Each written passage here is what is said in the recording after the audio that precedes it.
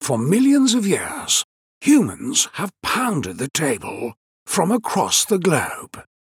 But none have come close to pounding it like these two gentlemen. But we are underway, and I do mean underway. I wonder why fund managers can't beat the S&P 500? Because they're sheep. And sheep get slaughtered. We have concluded the following. Because I know more than anybody. Cold winter has apparently not affected the orange harvest.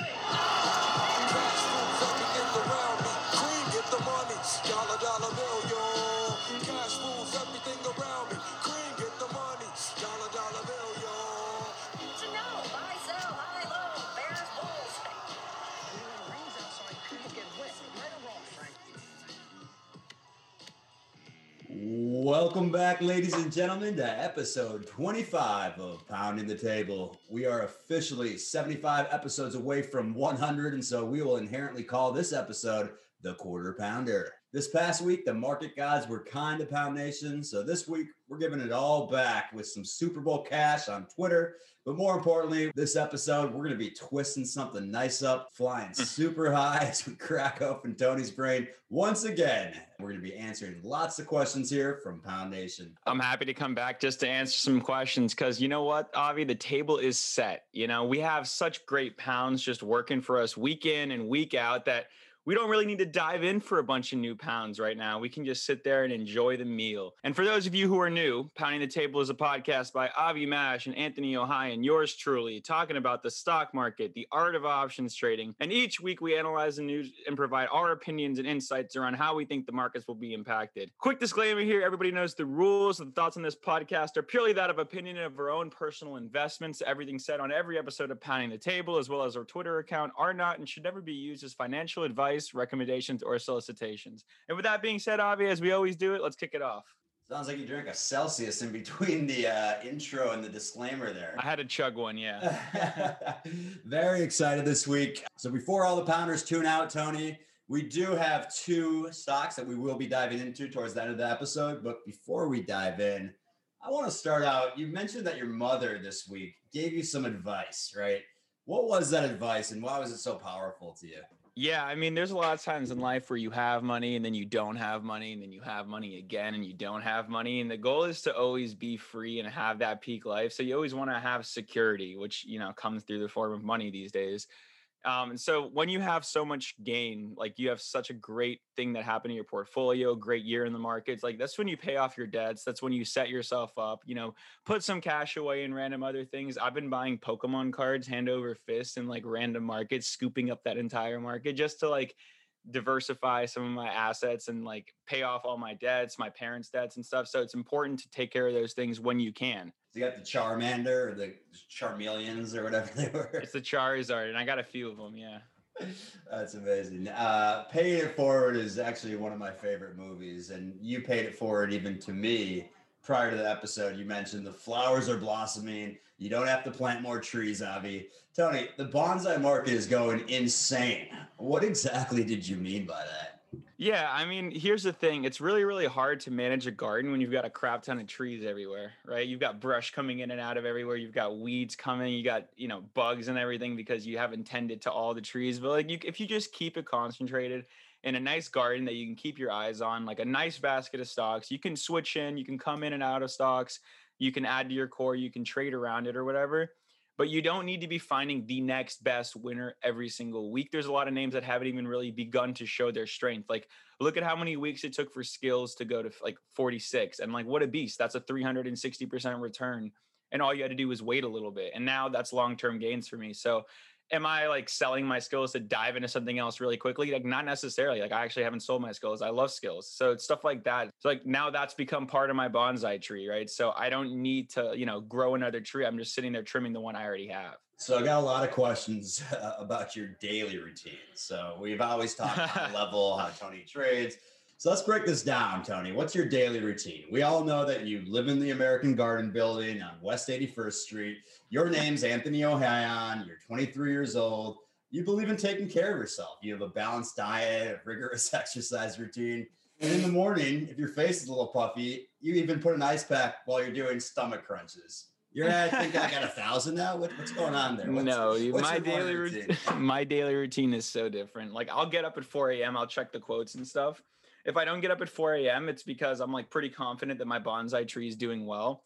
So actually what I've noticed is before I started sculpting the portfolio really well, I would get up way earlier than I had to, and I would be less excited than more like, having to be alert and seeing what I have to sell very quickly if I have like shorter term options, or what am I over positioned in that I don't really want to hold for a year. So I want to obviously at some point get rid of it, which means I want to sell it when it's up. But what I really just do during my day is like I'll get up like 7, 8 o'clock. It depends on the day, honestly. And I'll just sit there and I'll like read everything, trade, get through the day of trading. And then as soon as the market's over, like I'll finish up other work, whatever I have to do, spend a little bit of quality time. Maybe I go outside for a little bit finally and drink a Celsius maybe there. And then I'm just back in the lab. I mean, like I do this stuff really all the time, Monday through Friday. And then Saturday, Sunday, we do a podcast. We're trying to get it done faster and faster so we can have our weekends back. But, it is what it is. You got to love the game. So I just had this vision of you just like in this dark room with one candle lit, like heartbeats with the audio. So that's not how you prepare it. No, I mean, I trade in bed from half the time because like I just like it. So it's 9:29 a.m. Market's about to open. You put down your Celsius. Clock hits 9:30. What happens once the bell rings? Like, what are you looking for intraday there? Yeah, the first thing I do is I see what's like really making a move. I don't really care if something's not moving, so if it's not moving, it's just like I like to order my positions by what's up and down the most for the day. So I have what's up the most for the day, like ordered from the bottom to the top, and then at the top it's the highest loss for the day. So I watch the two ends of the portfolio, right? Because like your biggest winners will be your biggest winners, right? Your biggest losses will be your biggest losses. So if you keep an eye on what's moving the most in both directions, right? Like I trim the ones that are exploding at the bottom of my list, the ones that I have in my portfolio that are making those crazy gains. That's when I start trimming. And then I look at the ones that are down and I look at why they're down and whether I add to them or whether I just hedge them or maintain the position.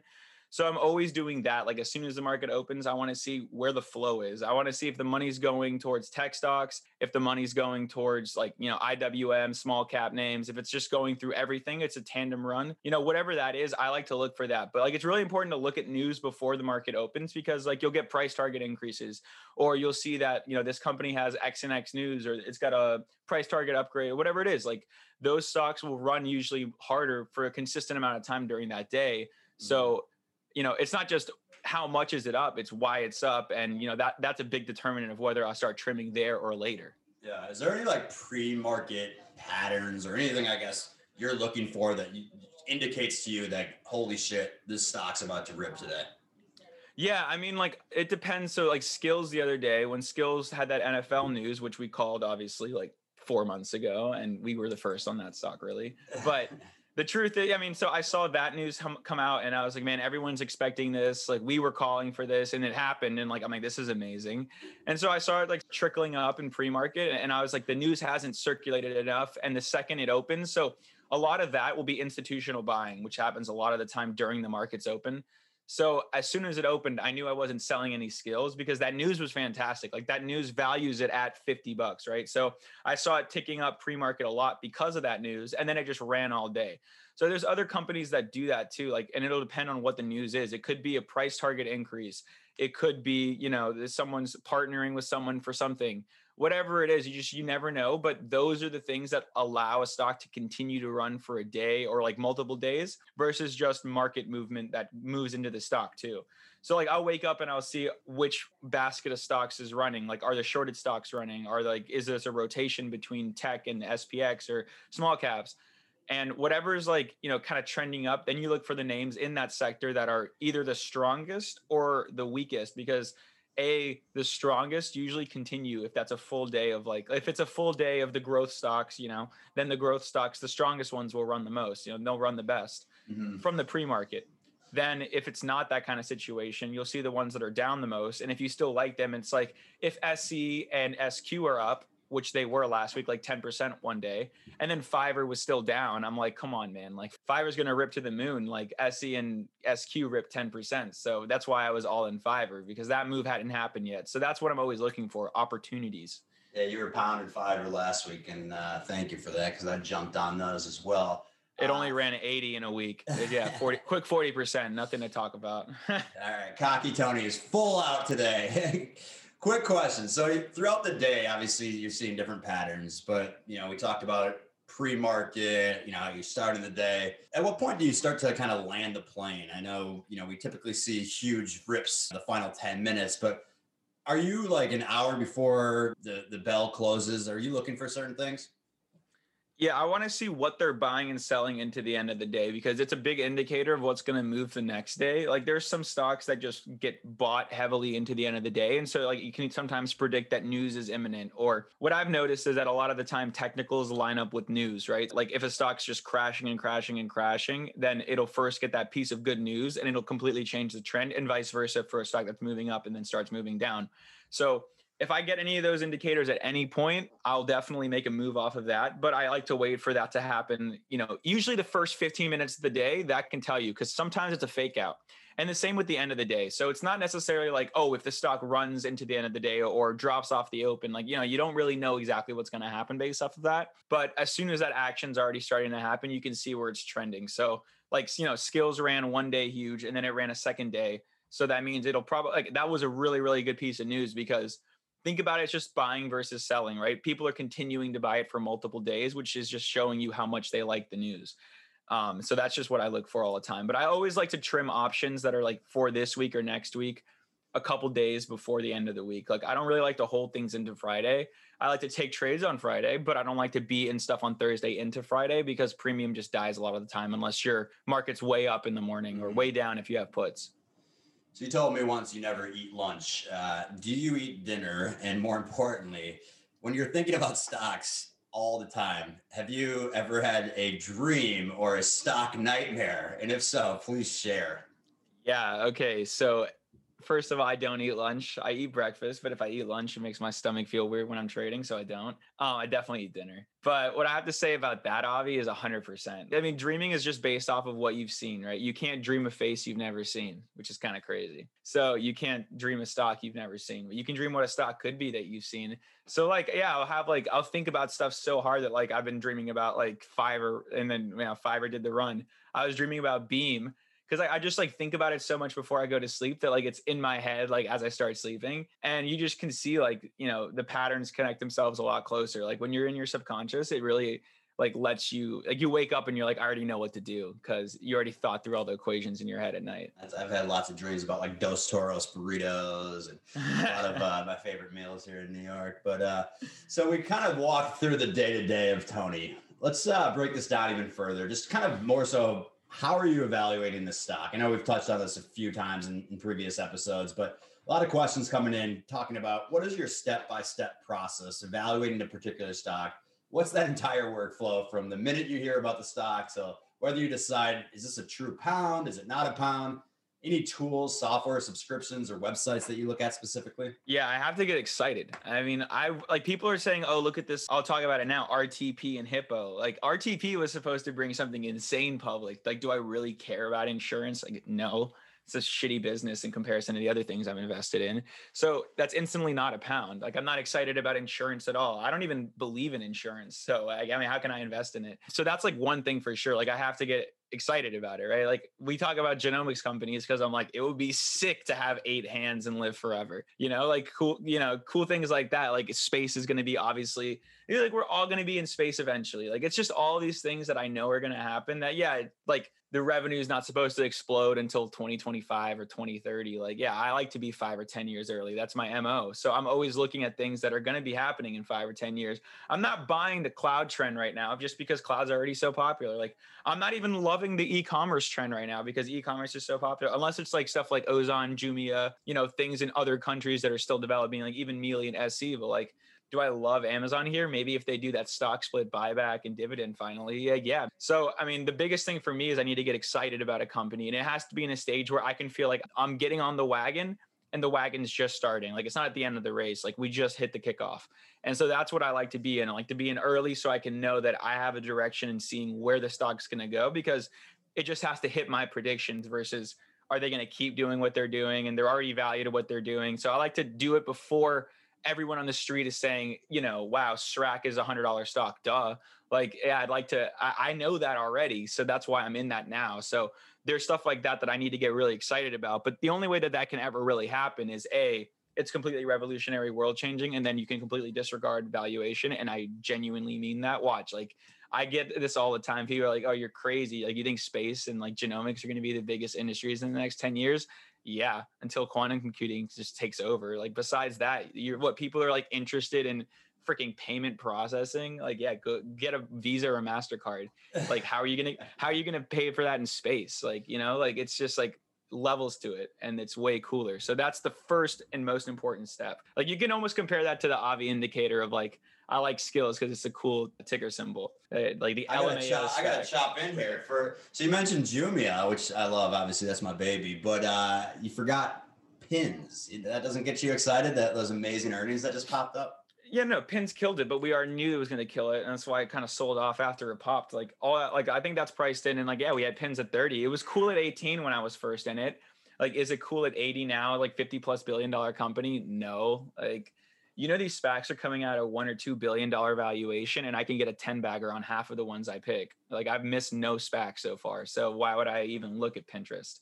And that's really how I feel about the entire market. Like, I can only take conviction trades like Fiverr now, because I know I'm going to like make a huge return on that, and then right back into exactly what I want, which is building my Chim alphabet through SPACs. And after I like look at and like how excited I am about that company, then I have to look at like what kind of company it is. Like I said, space or genomics, I don't care about the valuation.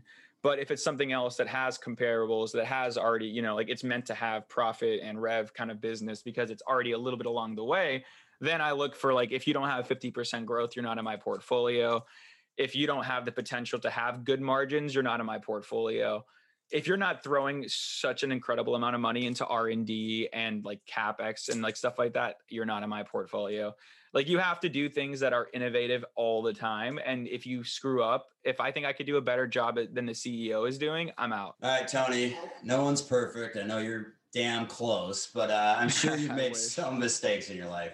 You know, have you had any mistakes? And more importantly, how do you learn from them? I always say you either win or you learn in life. And so what's Tony's take on this? Yeah, when I was in college and I was going through all my trades, I decided that I would go through literally every bad trade I had and figure out why. I even ran data and I was like, okay, what's my average return on every stock I trade? And I was like, okay, I crush Amazon. I suck at Netflix. And you know that personally, Avi. So it's like, I don't touch Netflix. And now that Amazon's run so much and the premiums are stupid, I don't touch Amazon. But I stopped touching Netflix for years because I knew I wasn't great at trading it. And so there's some stocks you don't trade well, or the stock itself doesn't trade well, making it harder for everyone. Even if you're good at like picking where it's going to go, the premium doesn't work well, or, it's got too big of dips that you can't really get great risk reward. But whenever I make a mistake like that, I write it down and I think about it all the time. Like, I think people like to focus on the good, and I obviously like to live in the good and like make that be the biggest part of what I'm doing. But your mistakes, like your weaknesses, are infinitely more important than your strengths, in my opinion, especially in this game. Because if you get something that, if one of your weaknesses causes you to blow up, or if one of your weaknesses makes you go on tilt and everything, like, it doesn't matter how good your strengths are, right? Like, if you break a knee, you can't play football. Like, you got to protect your blind side, right? I'm throwing all these Super Bowl puns and I don't even watch sports. A sports guy, Tony. Right, I'm not, dude. But yeah, I mean, that's the thing. Like, it's all about making sure that you pick up those inches, right? It's like, you got to make sure those mistakes don't hold on to you. It's pretty much similar patterns of the things you make mistakes on. And I think they're really similar for a lot of people. And we've covered them in episodes before. But I make a list of the things that I am bad at. Like, one thing I'm bad at is, like, I stopped doing is constantly averaging down on stuff that I don't want to average down on, that doesn't have that much time to expiration, or on a stock that I don't love. And one thing I stopped doing is chasing stuff. I wait for everything to come to me, because things that come to you are better than things that you chase sometimes. And especially in the markets, like, if you chase something, you're going to get that FOMO, and then you're going to say, I either don't have enough or I have too much. The second you buy a FOMO trade, you're feeling like shit. So I prefer to just get ready to buy it at a perfect level. And that's a mistake that I had to learn by getting on that day trade call I talked about last week. And then, of course, like, mistake is not going through my DD checklist on companies. And I don't do that ever anymore. Like I make sure every company I talk about is perfect. And that just takes hours and hours of work. And like you learn what works and you learn what doesn't. You learn that companies are valued based on, the average of like 10 to 25 sales or whatever it is, depending on how good their margins are, depending on how innovative they are, depending on how much they change the world. And, some things are way higher and it might be worth it. So you have to understand that context is key. And that's like a mistake, not really a mistake, but it's one you can make a lot. That you have to very, very much so take into consideration. We got another question that I actually love. They're asking, what percent allocation of your portfolio, when you pound a ticker each week, what percent are you guys putting in? Yeah, I mean, just because I pound something doesn't mean I always buy it. Like we talk about, this is research, right? This is just companies that are the ones that are hitting FinTwit, the ones that are just having a, SPAC merger or getting some great news. And we just provide research for you guys to make your own investment decisions and do research yourself, know what to look at, because it's a lot harder to make great money in the markets by spending infinite amount of time looking for good companies. And so we just try to bring those good companies to you. So some of the names I talk about, I get in, obviously, like after I talk about it on the pod, but it depends. Like it's all just the same percent. It's not based on, this ticker or that ticker. It's based on the entire bonsai tree portfolio strategy that I talk about, right? So everything gets the same percent as I talked about in episode 24. But it just depends on why I'm giving it that percent, or if I'm looking at it long-term, or if it's becoming, a short-term options or a longer term leap option strategy. It just depends, And like I said, those strategies are anywhere between 1% and 3% for those little leveragey things. And if it's not leverage at all, and by the way, leverage does not mean margin, it means like using options. And if it's not leverage, I could take a bigger position because it's less risk. So it just depends, right? It's a gradient. How do you enter stocks that have ran like hell? I think I certainly have been victim to this. I see a stock, I'm like, I want to get in on this. Waiting for a red day. That red day never comes, or the red day is very small and doesn't get me excited enough to throw money in. But, how do you enter stocks that have ran like hell? I don't.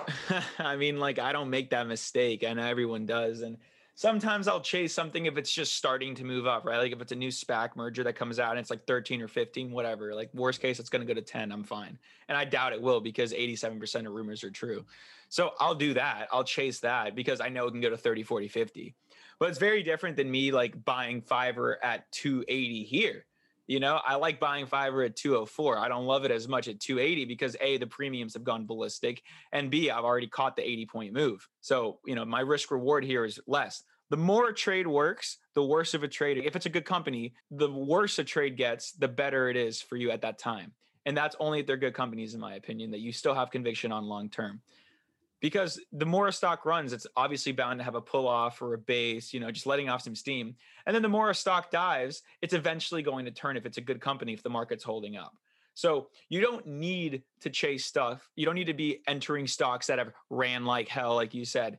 I enter when I see opportunity. If something's up 40% in the day, unless it's like curing cancer, I don't see an opportunity really.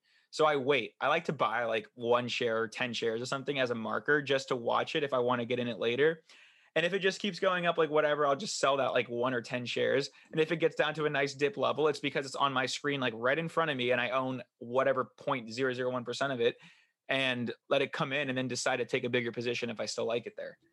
All right, Tony. So let's take a look at like the inverse of this, with that Fiverr example. When do you know when to trim? How do you trim? How much are you trimming? Yeah, I mean, so it depends to me on how much I'm making and how much I still have in the position. So I really just trim based on how big that position's gotten. So I took like a 3% or maybe like a 2.5% position overall in those Fiverr calls, just because I was thinking, man, like, I mean, this is a banger. If it hits like their 5X, that's 10% of the overall account. Like perfect. Like it's all I need. And it happened like that. So I was thinking, hey, okay, well, the best thing for me to do is to just sell at levels. So I start trimming when it moves up and I'm like close to a double, right? So I'll sell a little bit. And then I got lucky, or like, I would not call it luck. I'd call it, I got in and then someone else saw the opportunity. Is that Motley like pumped them up again on that Thursday and the stock ran from 240 to 280. So naturally I'm dumping stuff at 270 range just to make sure like those options went from 8 to 40, right? Like I'm taking off at least 20%, paying for everything times 2, right? Like if I go to 0, I give no shits because I've already doubled my money and now I'm just letting it ride free. And then instead of trimming more of it, what I like to do is like sell high premium. So on big moves like that, I don't do spreads on long-term options because premium comes into all the calls on that line versus when the options explode because Fiverr ran 80 to 280, the 330s on Fiverr were like 6 or 7. So then I just short some of those against my calls that are 240, right? Like I make myself a nice 90-point spread and basically I sold the 330s for pretty much the price I paid for the 240s. So it's absolutely impossible for me to do anything but triple my money already. You're just talking to options. We had a few options questions coming in here. Talking about when do you buy stock, either at the money, out the money, in the money? How does that process look like in your head when you're making your decision? It just really depends on how long I want to hold something, right? So if I'm just buying like weekly calls, I like to do it like close to at the money, slightly out of the money. But if I want to hold the stock that's like down a lot, like Intelia or like, maybe Jumia when it was down or whatever, I'll do some in the money leaps because the stock's small enough that they're cheap. And instead of like doubling it when the stock goes from 50 to 100, I'll go 3 or 4x because the in the monies go from 20 to 60, 70. And then for setups that just look incredible that I know can snap back extremely fast, and maybe it's a higher price stock like Fiverr, like that's when I add those earnings premium and put size on. And I actually did another one of those last week for a different stock that we probably will be talking about in a few minutes. We've made some blackjack commentary. I mentioned this next subject we're going to be talking about is kind of like being the end person at the table for blackjack. We're talking market orders. You hate people that do market orders. I want to know why. Yeah, I mean, dude, you don't have to ever do a market order. I think a lot of people are either lazy or they just don't understand that when you do a market order, it's not like a fair market price. I would never do a market order on anything unless it has like the tightest spread ever. So that's the problem I see a lot of people like, I've seen some crazy prints on stocks because people market ordered and got the worst fill ever. Like some people paid like $8 for CMLF warrants because they market ordered. So don't do that. And I think people continue to do that on things like options. They pay above the midpoint. They'll pay pretty much the ask, if not higher, when they market order a liquid option. So don't ever market order that. Do the midpoint and then take your bid up a little bit and get your fill in between the bid and the ask. Don't just market order it because you're lazy. I'm telling you, it'll pay off better in the long run. And the same with warrants. Like I see people, like I trade a lot of warrants now. And I see people just like market ordering a few thousand warrants here and there. And then those things like will print 10 or 20% higher than the price of the warrant right now. And I'm like, A, you screwed it up for everybody because now they're printing at that price. And B, you screwed it up for yourself because you overpaid and they'll probably just correct. So don't do a market order because it's very, very unlikely that you'll profit from that versus just doing a limit order, in comparison. All right, Tony, let's get into some stocks here. I know a few people have started to write off Nanox. There was a little concern here with the FDA not officially approving Nanox. Does this change your approach? And talk to a little bit what actually happened with the FDA, because it didn't 100% not approve it. They just said they need more info. Yeah, so all they said is they needed more info, which is very, very common for what Nanox is doing. Also considering how revolutionary and innovative what they're doing is. If they didn't think that Nanox had anything worthwhile, they just would have cut it off right there. They'd have said, okay, good luck, good try, thanks, everything. Don't come back. We're not going to be here all week. We don't have any veal.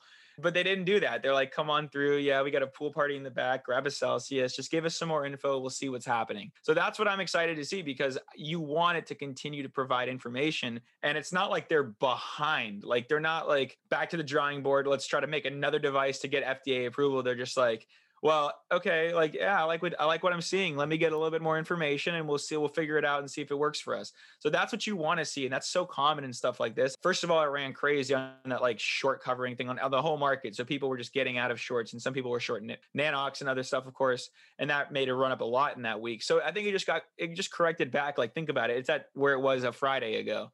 It's not really crazy that it went back down. Also, it's still right where all-time highs was before that crazy run. And it looks like it'll probably go back to 100 and way higher. Like you see this FDA is going to happen, I think. And when it does, it's going to be $100, $200 plus stock. All right, Tony, thanks for letting us explore your brain and understand your world as a trader. But as we all know, people come to Pounding the Table for nothing else but the pounds, right? And speaking of pounds, we did mention that we were going to twist something up beforehand. But we are not talking about weed for all the marijuana connoisseurs out there. We are talking about twisting something else up, Tony. So what is that? It's going to be something that you definitely do not combine with weed at all. If you do, I'd be shocked. But it's Twist Biosciences, right? We are so pounding the table as much as we can on the genomic sector. I think it's one of the most insane opportunities in terms of how cheap all the combined market caps of this entire sector is. You know, it's like Zoom is pretty much worth the same as all the genomics companies combined, if not more. So that's absurd to me, even though we use Zoom every day. Like, how can I use Zoom if I don't live to 150 or 200? You know, and it's absolutely one of our favorite sectors, the genomics sector. So we pounded everything in between this bad boy. But of course, there's some ones that we just let slip through the cracks. We obviously love CMLF. That's my favorite SPAC of all, just because I know that this sector, in my opinion, 5 or 10 years, like, you're going to be wishing that you were paying attention to the moves here. Same with space. Like, I saw a poll on Twitter the other day that was like, what do you think is going to be the biggest thing in the next 10 years? And people weren't saying space or genomics is like the number one without question. People need to put the bottle down. But when I'm talking about CMLF, we love SPACs. We love genomics. That's why it's my favorite. And we've pounded one of their main members of the deal, right? NVTA, Invitae. So Beast Company, that's a pound for years and years. And we've yet to pound another huge part of the deal, which is Twist Biosciences. So they're also on the board for that SPAC deal. And I love this company, thinking of it as a pick and shovel, but also as one of the innovators that rides alongside its competitors, which are also customers of them, and has pretty much limitless use cases. So they have these 4 big revenue streams. Most importantly, they're a leader in creating synthetic DNA that's written on silicon chip platforms. And so that's sold and provided to a ton of other companies that manipulate and change them, like Biopharma, NGS, SynBio, CMLF, the Jinko Winko. So much money is into R&D and CapEx for this thing, and that's exactly why it dove on earnings, and that's exactly why it should have ripped on earnings. People have no way of interpreting how stocks move on earnings. It blows my mind. So you see this thing is creating the factory of the future. Building it this year, said to be operating by 2022. It's going to be a 110,000 square foot facility in Oregon. It's going to double their production capacity. So that's called growth. So Emily Leproust, the Twist co-founder and CEO, said that in a statement, the factory will allow Twist to serve client populations in the biotech sphere that it simply cannot with the company's current production capacity. So that sounds like a supply problem because there's too much demand and the sector hasn't even started yet. Okay, keep that in mind. The factory allows them to support the increasing needs of their customers as they scale globally and plan for aggressive growth into synthetic biology and biopharma market segments that they cannot serve today. So why the hell did they sell this thing off 17%? Let's tell you some more about why this company is amazing. Cloning.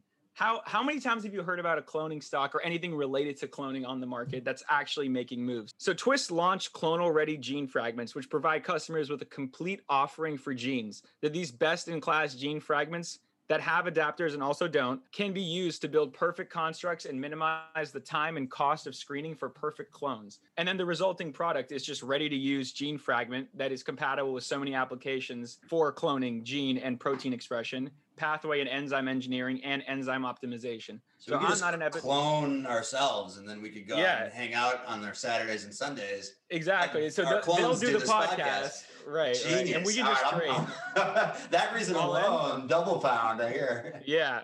I mean, they're just doing so much too. You know they're going to have problems with demand continuing. They already have it now. And people are like, well, their revenues, the profit margins, this and that, morons. This thing doesn't matter. It doesn't matter because they're building it out. It's like saying Amazon wasn't profitable or Tesla wasn't profitable. And we've seen how wrong those value schmucks were. So they work with Neogene to study CAR-T and TCR therapies. That's for cancer patients.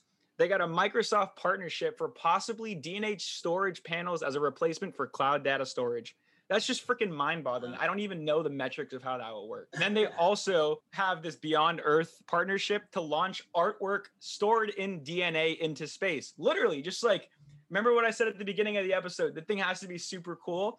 I don't even know what that looks like. I had to go on YouTube and like watch a bunch of stuff, and that was amazing. It's just so cool. And then, of course, one of the biggest beasts in this entire game itself this year, and honestly the last few years, Cathie Wood said nothing other than that Twist fell 17% Friday because their earnings beat top and bottom line estimates. And 2021 revenue was in line, but their gross margins are going to decline. So it's sold off. But it's for them to build this factory that they absolutely have to. The demand is just not able to be kept up with. And that's actually going to improve their margins so much later on. And the growth in the synthetic biology and liquid biopsy space is just going to keep exploding over time. So they're going to have to fill that huge supply that's just going to keep going. And with their data-driven approach, they are the best in class. Like, Kathy Wood single-handedly created the genomics industry. This is her third largest position in ArcG, and she literally owns 15% of the whole company. Can we go back to the art in space? what does that even mean? Dude, I'll show you a video. So I was like mind boggled when I first read this. I was like, is this the right company? And apparently, in order to store the artworks in DNA, Twist is going to digitize and convert like the binary data that would make up that piece of artwork into the DNA bases that are represented by the letters A, T, G, and C. So they're going to be synthesized with Twist silicon-based platform and then preserved in a specialized capsule. So it's literally like, you know, like those, what's that? What, like the Zoe 101 time capsule. I'm just thinking like a message in a bottle. Whoever sent those, they ain't shit anymore. Like these guys on a different planet, literally. They're literally on another planet. And it's insane. And I mean, like, that's the cool factor that we talk about. It's like, they're just doing this. It's like, why does Musk sell flamethrowers, right? So people didn't like that they did a secondary also, but the CEO said that they strengthened their balance sheet with $324 million in cash through that equity offering. And when you're a company that's doing the most insane revolutionary stuff and really like one of the big pick and shovels of an industry and getting in there really, really, really, really deep and integral, you need cash to grow. You need cash to continue innovating and expand. And obviously what they're saying shows that they're definitely telling the truth, right? The CEO said, our factory is focused on offering a business-to-business solution for multi-site institutions and a full launch of our next generation sequencing solution. Duh, that's incredible. In addition, they anticipate out-licensing their first internally generated antibodies and continued progress for their DNA data storage business. I mean, this thing is literally on the forefront of all that's, it's like a pioneer. Like I love companies that are doing stuff that not everyone's specifically doing in that specific way. And then other people will have to use them because they're making their things so ubiquitous and universal. So they have $600 million in cash right now, which is plenty of them to keep doing R&D and build that factory. I think they said it's going to cost them like 30 million or so to build that factory of the future. And then they think that their R&D is going to be 60 million. So that even shows me that they're smart, right? Because they're spending twice as much to think about what to build versus building what they're going to use to build. So I mean, that's the whole point right there. I mean, that's what Musk does. Like he always said, it's harder to build the robots that build the machines than to build the machines. So that makes a lot of sense. And that's not all they're doing. I mean, they shipped products to over 1,500 customers in the first quarter of 2021 versus 1,000 in the same period last year. Their new synthetic RNA controls develop, validate, and verify tests for SARS-CoV, of course, which is huge. Like, so they're also, they're a testing play. I mean, they're just in anywhere that you need to be, right? And they supplied the CDC with custom versions of their synthetic RNA to be used as a test to be able to actually identify flu A, flu B, and COVID at the same time. So, I mean, this is like one of my favorite concepts to think about is just what will change the world and how much the genomic sector will actually impact that. Yeah. And if this company is the one that's like supplying a bunch of these companies with the actual like specific biomaterial, which is different than BLFS, but this is why I love this company so much. And I mean, it's down 20% on that report. That's absurd to me. Like that should have been 250, not 150. So I'm very long Twist. I think I'm just going to create this genomics portfolio and this spectrum alphabet and right off into the sunset. And speaking of SPACs, Avi. A mini Kathy. I love if Kathy's pounding it, you're pounding it. Give it the triple pound. Tony, let's jump into the SPACs. And a lot of the pounders are actually teasing this name out and hoping that we were going to talk about this. And so it was kind of a shit grin on my face as I was like, yeah, we might be talking about this. And sure enough, here we are. It's been a while since we said SPAC attack. Mini monsters may even be coming back here shortly. Definitely miss making some funny noises there. Just do it once for the people. Just do it. Just come on. Just say this is a mini monster. Beautiful. All right, now you can talk about it. All right, ticker symbol. Ticker symbol is HOL, Holicity. They're looking to merge with Astra, which is going to be the first publicly traded company on the NASDAQ that's launching into space. So when we were talking about getting highs, Tony, Pound Nation needs to get their heads out of the gutter because we simply meant we're just going into space. Come on. Right. So Astra's the startup. They make small rockets to send satellites into orbit. Their CEO is quoted as, "This transaction takes us a step closer to finding our mission to improving life on Earth from space by fully funding our plan to provide daily access to low Earth orbit from anywhere on the planet." So again, as always, we're looking at the management, right? So taking a look at their CEO, Chris Kemp, he came from NASA, the Executive Office of the President, and OpenStack Cloud Software. Their CFO, Kaylin Brennan, she recently came from Amazon, Arista, and Calix. And this is the third privately funded company in history to reach space in any orbital capability. So you've talked about this nonstop, obviously an insanely huge market. We have no clue what any revenue projections are going to be, right? What this company does is they leverage data for space services, modular spacecraft platform, a mass-produced portable launch system, and a global spaceport footprint, which I had no idea what they did. You mentioned that's kind of like a runway for spacecrafts. And they have all this technology infrastructure around that, right? You shared this information that they were 3 years faster than SpaceX to actually do their first commercial launch. I love the space industry. Like I'm literally sitting here right now on Zoom recording this with you, and I have a background behind me that's in space because I'm excited to see what the hell happens. I can vouch. Right. And and you want to be behind the horse that has the chance to run the fastest and go the distance. And so we talk about the space plays that have actual use and actual projections. I'm sure there's going to be a lot of random shit companies that hit the market. Like a lot of these EVs are crap.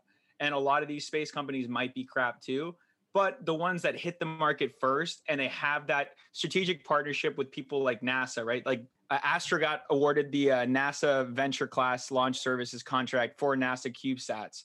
So they're working with 5 government customers. They got $1.2 billion in the pipeline, and all the stages of their like 5-point multi-rev stream plan are set to be done by 2025. And like, yeah, okay, it's 4 years away, but it's not just going to be like wake up one day, it's all done. You're going to see the progress from now to then. Like if I were to tell you in 2014 or 2013 that Tesla will be $1,000 stock in 2020, which I did, you'd be like, that's insane. That's just so soon. Like, how are we going to transition to EVs? Get with the program. Things happen faster than you think. Just think the market thinks 3-6 months ahead. You better think 5-10 years in the future if you really want to be accurate. And I love that this is not just like an idea, right? They already have 10 plus customers, 50 launches in the backlog, 150 million in contracted revenue, 100 spacecraft backlogs, and they're crushing. I mean, the technology infrastructure for them is huge. Their Astra OS links critical processes across development, manufacturing, test, launch, and finance. And of course, just like with SpaceX and any of the space companies you're talking about, like Blue Origin or whatever it is, it's all about, getting to space and being successful on that launch, right? Like SpaceX just had a rocket blow up too. And Astra's actually had 2 failed attempts in the past. And last month they had their almost perfect 3rd attempt. But the test flight, so it successfully reached the right altitude. It just failed to reach that orbital velocity. So it was falling back from orbit. And that's okay. I mean, like they can still improve on that. It's not like everything just blows up all the time. And what I really like is that they're continuing to try and it's not getting them off course, right? Like SpaceX had to do how many launches before they got the reusable rocket working properly. So for me, it's just about the potential here. I think there's a really small handful of companies that have the potential and have actually the ability to invest in right now that are pioneering and leading the space. And I think if you're not considering space as one of those potential, I mean, it is literally the last frontier, right? So we've digitized and gone into every possible industry that we can in the US and in the world. And I'm sure there's more, but I'm talking about like big picture. We haven't even touched the surface. We haven't even scratched the surface of the sun, literally. So I think we will. Like, if you don't want to be an investor in things that change the world, that's fine. Turn my show off. But if you do like it, then, I mean, this is like one of those industries that is the top 2 for me. It's space and genomics. Yeah, that's awesome. And what I'm most excited about is being on your show. I didn't realize that this was your show. So appreciate you having me on as a guest, Tony. Very nice of you here. Well, it's actually 4D, Avi, because since we spend too much time together, so we're like the same person now, it is technically our show, whether it's mine or your show. A few more questions here to wrap up the show, including some tax tips and how you kind of first became a good trader. But before we wrap things up, I know we didn't talk about a lot of different stocks here on this show. So any other names, I guess, just to kind of keep an eye out here in the next couple of weeks? Yeah, Avi, I'm always looking for good names that have gotten beaten down and destroyed for really no reason at all, right? Like, so Unity had a great quarter. I've actually been looking at Unity and adding to the position because it's down so much. And I know that it can so quickly go and run 30 points, right? So when the market's running and everything's up 5 or 10% a day, that's when I start to trim out of those things that are going up 5 or 10% a day. build that bonsai base, get some cash ready to load up some cheap warrants and some leverage like options later on. Yeah, like things like Editas, things like CRISPR that have not gone yet, right? I'm just accumulating those over time and waiting. And Fiverr, went really, really quickly. That's great. And there's always going to be other names that become in that position, right? So Unity just had that earnings report, dove a lot. Twist had that earnings report, dove a lot. There's no reason for them to be down. Yeah, sure, maybe things are getting caught up to their value. But regardless, if everything else is still at a higher valuation on average, the things that are getting revalued will also get revalued again back higher, unless the entire market comes down and does that, that multiple compression. But it does not look like that. We have rates till 2024. I'm sure we'll have dips and I'm sure we'll have rips on the way. But, in the market that's going up 5% on every name every day, 10%, sometimes 20%, you got to look for that opportunity, like that good position that hasn't gotten explosive yet, that you're not going to lose as much on because you're entering it already down from where it was at the highs. I like a lot of those names as well. We did have quite a few people DM us and make comments about, give us some of your tax tips, right? So I know you've been an epidemiologist, you've been a pilot, a radiologist, and a genomicist, and you are definitely not an accountant, and neither am I. So first and foremost, to all the pounders, definitely go outside and get yourself a good accountant, especially if you've been trading a lot.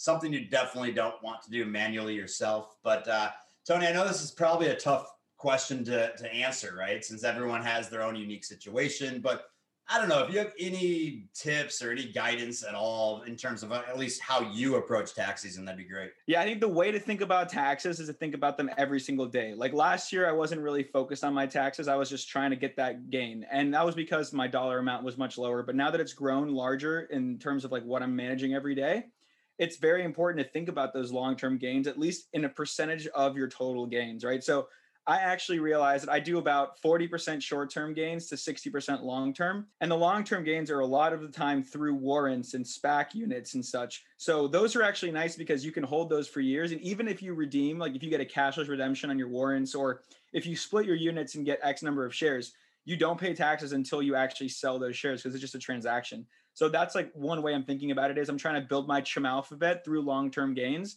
And I don't care how many short-term gains I make because those short-term gains will hopefully just be a small percent of my total gains. And that'll be the reason why I have so many long-term gains. So you think about it as adding to the base. That's the whole point of it too. The tax part of adding to the base is a crucial component because the more money you have in long-term that you don't even have to sell, the more you can compound it at a later date. And I'm always talking about, like who cares about taxes if you're making X and X percent? I do agree with that. But in this market, there's a better strategy to actually continue to compound your gains and get half long-term, half short-term, or any mix in between. I mean, there's also ways that if you're just holding stocks or holding leaps and you want to like lock them in, you can sell premium against them to get those little short-term gains. And like, you don't have to worry about if Avi, you have 100 shares of CrowdStrike, if you sell an in the money call, you can pretty much leave it there and get the cash out and use that cash. And so you can hold that for a year, pay the taxes whenever a year is up. And then if your in the money call goes up or down, whatever, it's short term and it's not going to be that much bigger than the entire gain you had if you bought Crowd near IPO. So that's another thing to consider for sure.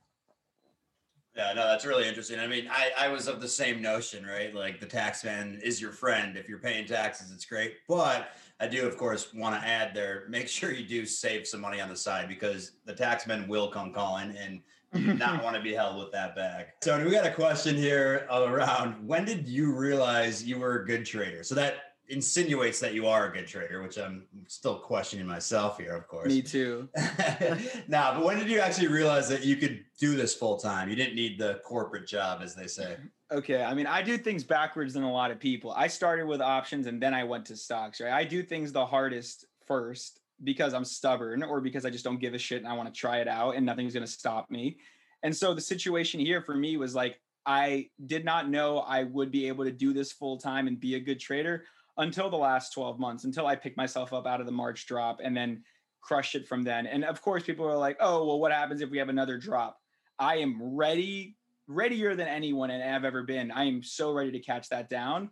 But that's because I've had that experience over years to see my accounts get blown up many times, to see me go from being super rich and ordering $100 sushi to being broke. And so like, I know the difference and I'm never going to have that happen again. The only thing that's going to happen is like better and better. And that's by making sure you keep the bonsai tree in order and keeping it perfect. But I it's not like, when did I realize I was a good trader and I could do it full time? I didn't give myself a freaking choice. I sent it. I went all the way in and I said, whatever I'm going to do it, I'm going to either win or die. And that's how I do everything. So it's a tough question for me to answer because I don't think of life like that. I think of it as, can I do it? Yeah. Am I going to do it? If I want to. Can I be the best at it? Depends on how hard I work. I think the question of, did you realize you're a good trader, could do it full time, is not necessarily asking the right thing. It's like, when did you feel comfortable in yourself to think that you can take on any challenge? Because trading is not just trading. Trading is anything, right? Do I think I could quit right now and go start a tech company? Sure. Do I think I could quit right now and run the best restaurant ever? Maybe. I mean, I chef a lot, but like, actually, I think I could do anything I put my mind to. And I think everyone should believe that too. So when did I realize I was a good trader? I realized from the day I was born that I could do anything. And I hope everyone does too. I love that. And you still owe us a cooking show, by the way. It's coming. It's coming. I'm getting the ingredients sourced. Yeah. That did not forget. Tony, you're embodying 50 Cent right there. Get rich or die trying. So talk about your goal from last year's gains, right? The average hedge fund returned, I think 9.3% is what I wrote down here from January 1st. Tony, you're up 150% on the year. I feel like we're being obnoxious and bragging all the time, but this is real, right? And so why do you not call it a day and wrap up your year? Like, what is the thing that's driving you every single day? One word: more. Mm-hmm. More. And it's not more as in like, I need to get super wealthy, so rich I can buy a helicopter. No, it's that I love this game so much that why the hell would I stop? And I got to give a huge shout out to Joey Salitro, because he literally tells me all the time. And I'm like, when's the number? When is it at? And it's just never. It's just more.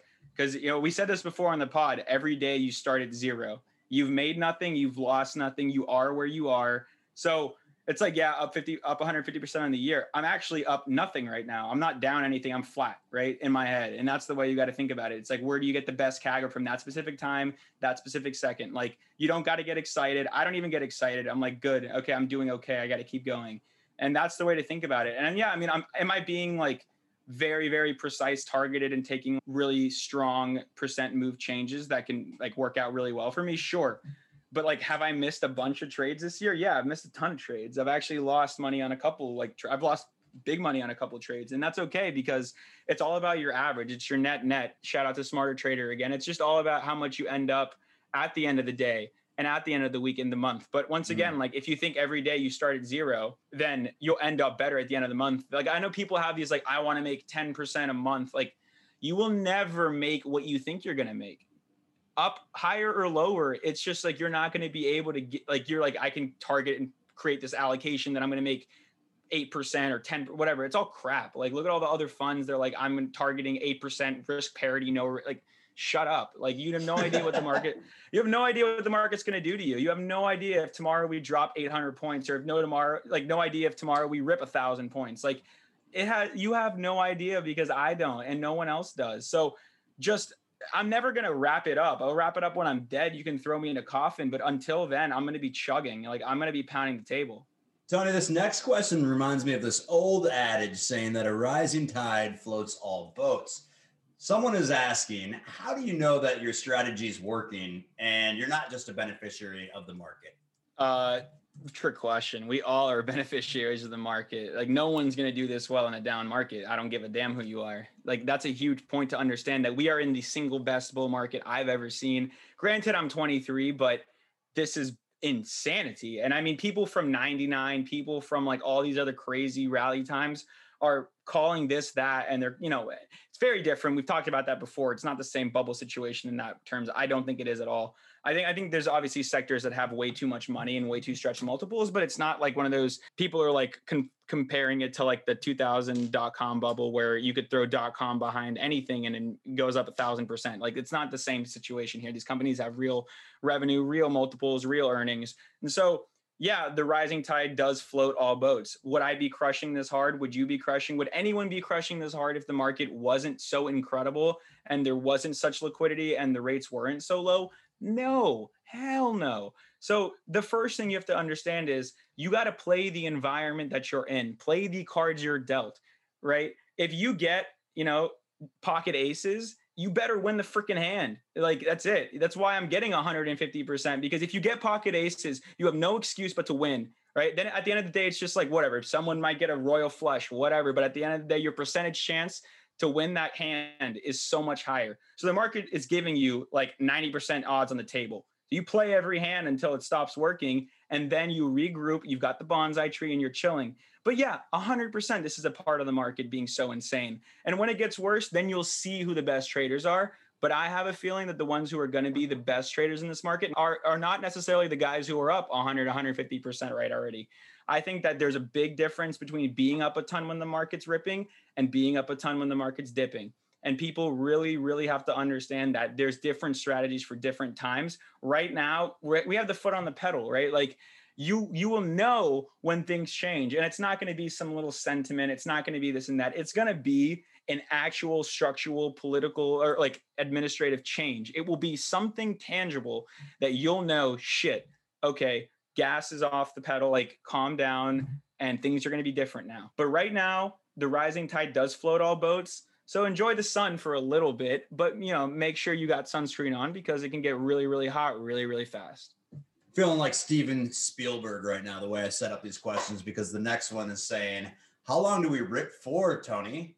How do you strategize on these pullbacks? Yeah, so here's the big thing. I think we're going to continue to rip. I mean, I called Tony Tops, right? Avi loves saying that, but I called that the other day when GameStop and all these things were going insane. And sure enough, market dropped 150 points. And then I saw GameStop stop going up and a bunch of the other ones started crashing. And then I called Tony bottoms. So that's how I do it every time. Like, you got to plan.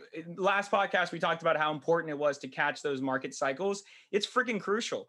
So now we went higher than we were before. So anytime you get a pullback, you get right back to the highs and you go over it. That's very bullish. Like, gun to the head, 4,200. Like, that's what I would say if I had a gun to my head. And I've been saying that too, like since sub 3,000. I've been saying 5,000 since sub 3,000, because the environment just is the way it is. Will things change? Always. Just be prepared. Tony, it is Super Bowl Sunday, and we are doing a Pounders giveaway that you guys saw on Twitter. Wanted to take a moment to introduce a special guest, though. It's one of our Pounders that reached out to us, who's working on a really, really exciting company. Basically, it's Skills meets DraftKings meets Robinhood, I guess, before this week. And it instantly appealed to me. The app is called Ball Street. It's really this hybrid that helps my degenerate addiction to sports gambling and, of course, the stock market. I was pounding the table so hard to Tony about this app before I even responded back to the app company. And Tony is not a sports guy, but Tony, you love this app. Can you just share a bit about it quick? Yeah, man, I always tell you how much I hate sports betting. I have no edge, right? You put me on a blackjack table, I'm in there. Put me on a poker table, I can play. Put me in the market, I can play. But I cannot put together a DraftKings lineup to save my life. And we always talk about the sports gambling sector and just like the betting sector as a whole, right? We talk about Skills and DraftKings, and all these huge changes are going to be happening in this industry as this legalization all over the US happens. So what better way to kick off Super Bowl weekend, which I know you're way more excited about than I am, Avi, but I'm in it this time because of Ball Street. Then bringing on the CEO of Ball Street himself, Scott San Emeterio, to share an exciting partnership that we're launching together for the Super Bowl. So Scott, glad to have you on. Can you share a little bit about your background? Of course, introduce to Pound Nation what Ball Street is, and pretty much like let them know how cool this is, because I believed it the second we were talking about it. Guys, this is awesome to get an opportunity to talk to you guys and talk to all of your audience. I have been listening to you guys for the past couple of months. I remember after buying Flying Eagle, then searching who was talking about it online, finding you guys, and then doubling my position. So this week has been a very good week, and I have you two to probably thank for that more than anyone else.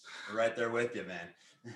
My background is in finance. I spent 13 years at Credit Suisse on their fixed income trading desk, specifically MBS. I was on their subprime desk from 2007 to 2010. So was there to get my kick in the teeth and figure out that a life in financial services probably wasn't going to be for me going forward. Like you, I'm not really a huge sports bettor. I feel like I never had that edge and never had control. That being said, I played online poker literally every day back during the boom. Mm-hmm. So the idea of Ball Street was, how do I give control back to myself while I'm watching a live event? So Ball Street really is just a real-time prediction market that lets fans compete against each other while they're watching any live event. We let fans basically trade win probability in a completely peer-to-peer market. So folks, Tony's literally on the app right now. You just made your username Table Pounder. Is that correct? Yeah, I changed it to table pounder. It wasn't as cool before, but I like it a lot more now. But I mean, the thing I like about it though is this like liquidity aspect and this like almost binary winning bet percentage that I like when I go to DraftKings, right? And like I was trying to do these contests and I like have no idea who to pick. And honestly, I still don't understand how I can even win. Versus here, it's like a very liquid market where you can decide, do I want to like buy shares of this side or sell shares of it? And it's like real time. So it's very cool that I can actually trade it as it's happening. And I think you were saying some cool things of like the number of times people can actually trade. Like it's actually interactive. Mm-hmm. It reminds me of like live betting, but constant live betting. So based off like, especially with basketball, you're going on different runs. You can then get a very good price on the team that's losing, right? And in football, you know, things can change very quickly with a fumble, right? And so it is super exciting and you can, you know, literally play along with the game, which is something I actually love. So Scott, if you could introduce what we want to do here for the Super Bowl, just share a little bit more around the rules, and then we can share some of the prizes that we're going to be giving out here for the Super Bowl. Sure. So the market trades basically 0 from 100 with shares of the winning outcome expiring at 100 and the shares of the losing outcome expiring at 0. Our market making algorithm basically recreates a price every 1 second. So there really is limitless liquidity, unlike the in-play experience you get on a DraftKings or FanDuel. Basically, you're betting on commercial breaks because the risk manager isn't giving you those available lines while the run is going on. They're waiting for the break in action to reset everything and then ultimately see where they want to make their own specific market. Latency in this new era of gaming is always going to be a constraint. And our product is really trying to break free from that by allowing this peer-to-peer experience to basically define what the market should be. For us, it's really about creating an approachable video game experience. Remember, very early on, we tried to describe it as E-Trade meets NBA Jam. We want this to feel fun. We don't want you on this thinking that you're on a Bloomberg terminal or literally trading on E-Trade. This should be something that is easy, intuitive. You're in, you're buying, you're selling. There's always a bid, there's always an ask, and it's up to you to basically make the right decisions on who you want to get behind. So for Sunday, we got Mahomes and Brady.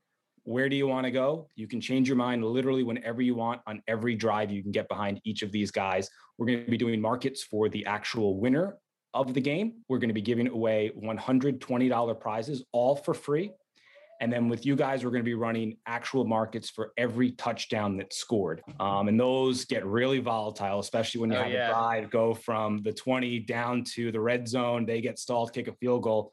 Markets don't like field goals. And you see teams trade from 90 down to 30 real quick. Oh man, that sounds like a lot of fun. Like I'm always looking for arbitrage and getting those quick volatile movements. And I love that it's not like I'm placing a market order.